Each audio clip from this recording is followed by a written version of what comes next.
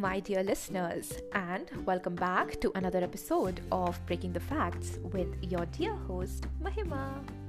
Now, I have been preparing so hard for this episode since boiling down an education system for you wasn't that easy, but I am really excited to share what I found out. Also, from now on, whatever research paper and videos I will be referring to, I will provide a link for all of them in the respective description of the episodes. So you can go ahead and do in-depth research about them and maybe come to better conclusions than me because let's face the facts, you're all smarter people, right? So, without any further ado, let's start today's episode of breaking down the Indian education system. I am really excited for this one and I don't know why.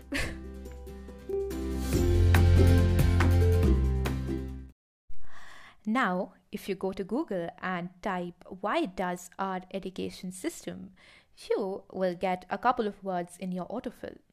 Like, why does our education system suck? Why is it disgusting? Why is it broken?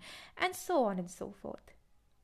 And you'll feel like you're not alone.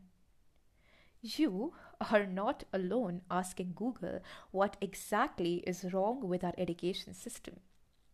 In fact, it will kind of make you feel happy since there is certain consensus about it.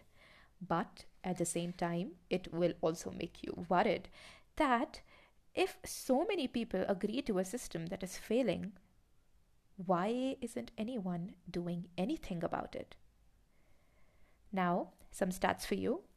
India ranks 62nd in total public expenditure on education per student and measures the quality of education according to IMD and spends only 3% of its GDP on education, which is sad because India tops the list with 356 million young people as the country of world's largest youth population.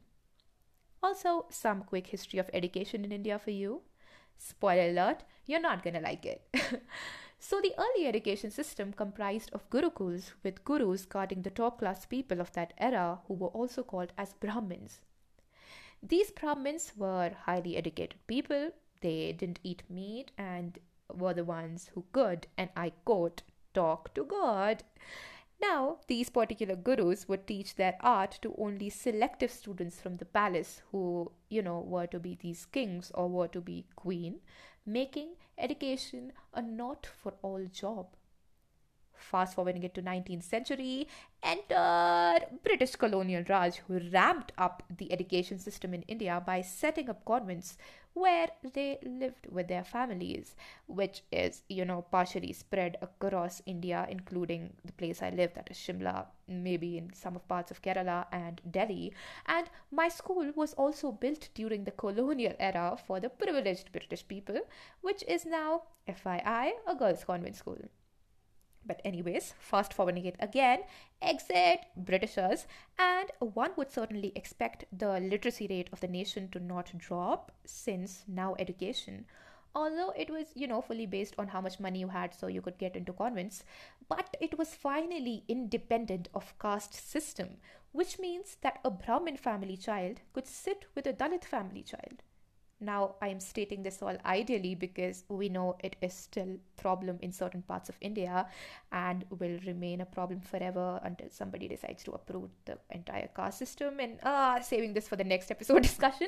But anyways, after the Britishers exited, the literacy rate dropped in India really bad this time, and acceleration in the rate of illiteracy growth occurred in the 1991 to 2001 time period, which is stated to be by Wikipedia. And the reason why it's given there is overpopulation. And with overpopulation came this beautiful phrase humans invented, which is competition. And hence, before we proceed any further, let us discuss the crab theory. Crab mentality, also referred as to crab theory, is a way of thinking which can be best described by the phrase, if I cannot have it, neither can you. So if you put a couple of crabs in a bucket, a very, very interesting thing happens. If one tries to climb out, the others pull it down. And sadly, this is the condition of our education system. Crab mentality is generally used in the deaf community as a metaphor to decide the tendency of certain deaf people to criticize the achievements of other deaf people. And how did this theory relate to our education system? Well, only one factor to play, and you know it pretty well. It is competition. Ever since you were small, you must be hearing this word. In order to survive, you need to compete. In order to survive, you need to compete. Same goes on in biology. In order to survive, the fittest win by competing for resources. Ever since the spurge of overpopulation occurred in India, parents got real worried as to how their child would get the best of bestest education possible, since now jobs were less and people were more, and to their aid was nothing. Literally nothing. Just an education system which was rarely updated after independence. A system which relied upon a single sheet of paper determining a child's worth and his abilities to do something in future. Fast forwarding it to now in 2020, we have the crab theory internalized in every single student by opening up the very famous, our dearest, competitive examinations. Now, the sole motto of opening up competitive examinations was to screen best of the best test for the topmost education and the elite job of doctors and engineers. And to be honest with you, it worked pretty well earlier, with population being little stable and ample job opportunities for everyone. But now, crab theory is being fed to us since we were kids, and we cannot seem to get rid of it.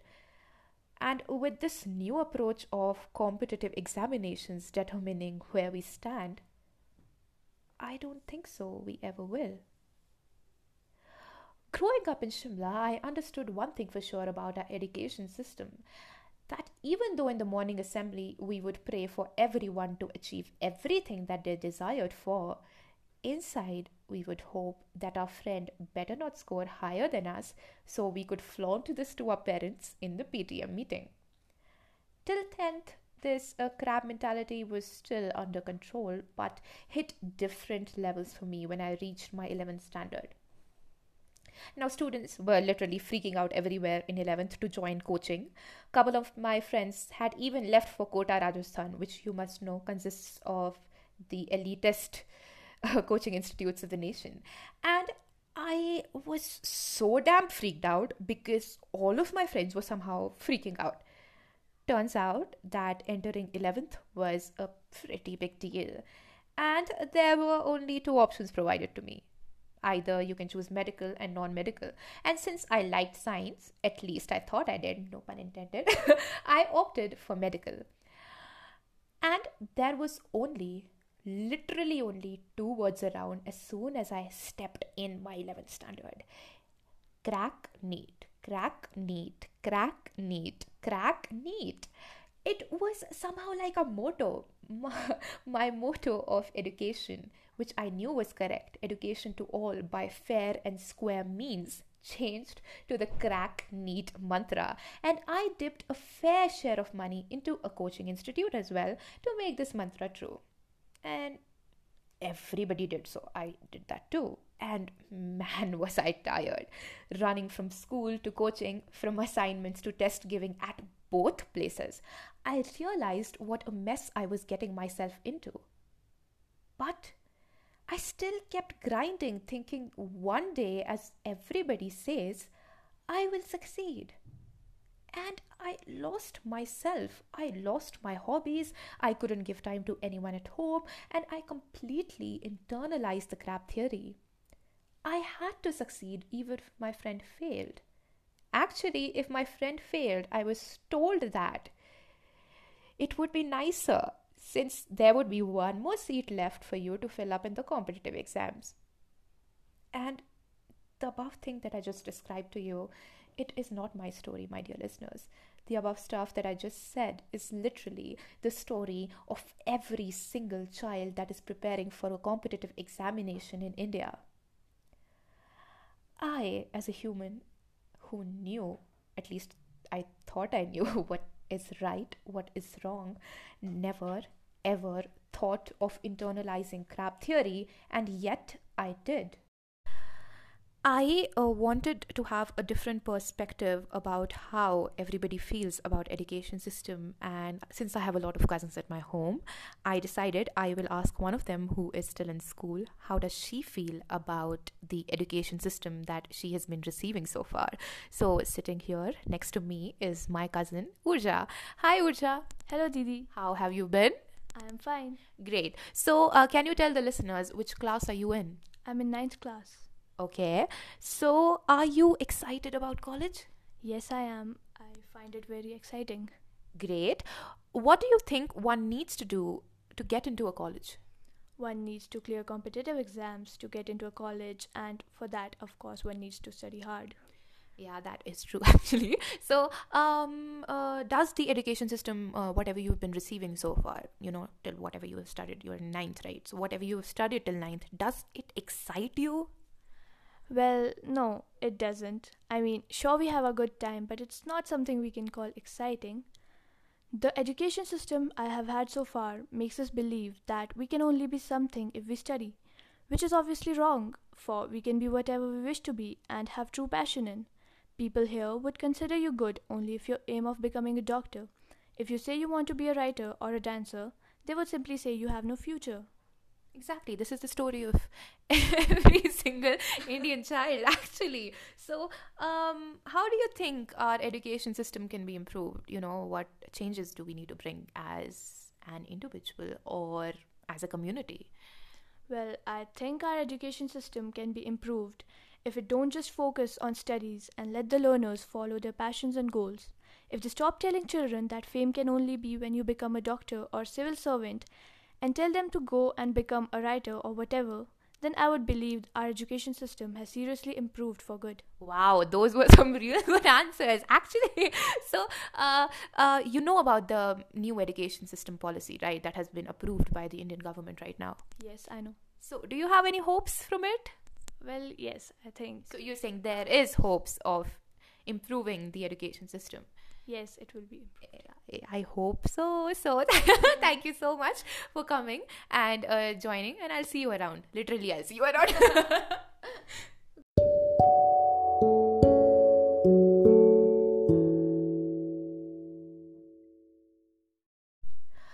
I am in third year of college, doing my master's in biology, and I honestly still don't understand why did I freak out so much in my 11th and 12th standard.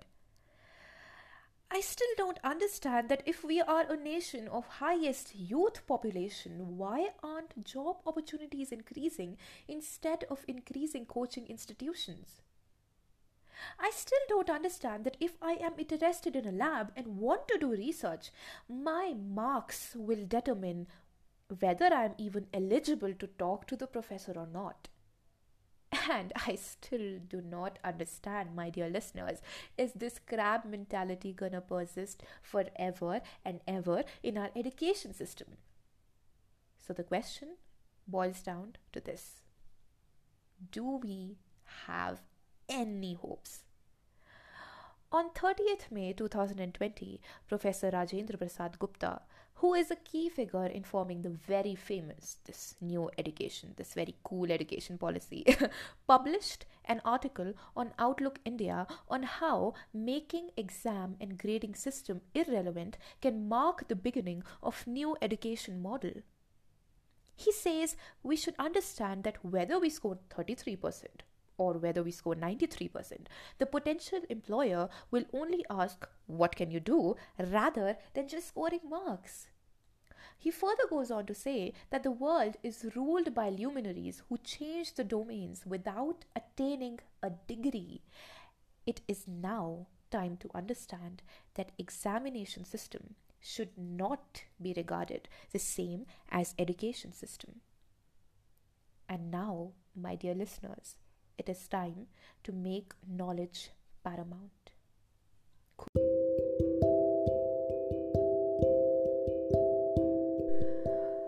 Wrapping up on today's episode, my dear listeners, we understood about the broken education system and how we all, one by one, fell prey to the grab mentality. We also learned that if the same education system persists in India, we aren't screening intelligence. Neither are we screening hard work. All we are doing is screening wealth. And that thought scares me. If you like this episode, make sure to share this episode with your friends and follow this particular podcast on whatever platform you are listening on. Wherever you are, whatever you are doing right now, I just hope that tomorrow becomes a better day for you, and I'll see you in the next episode.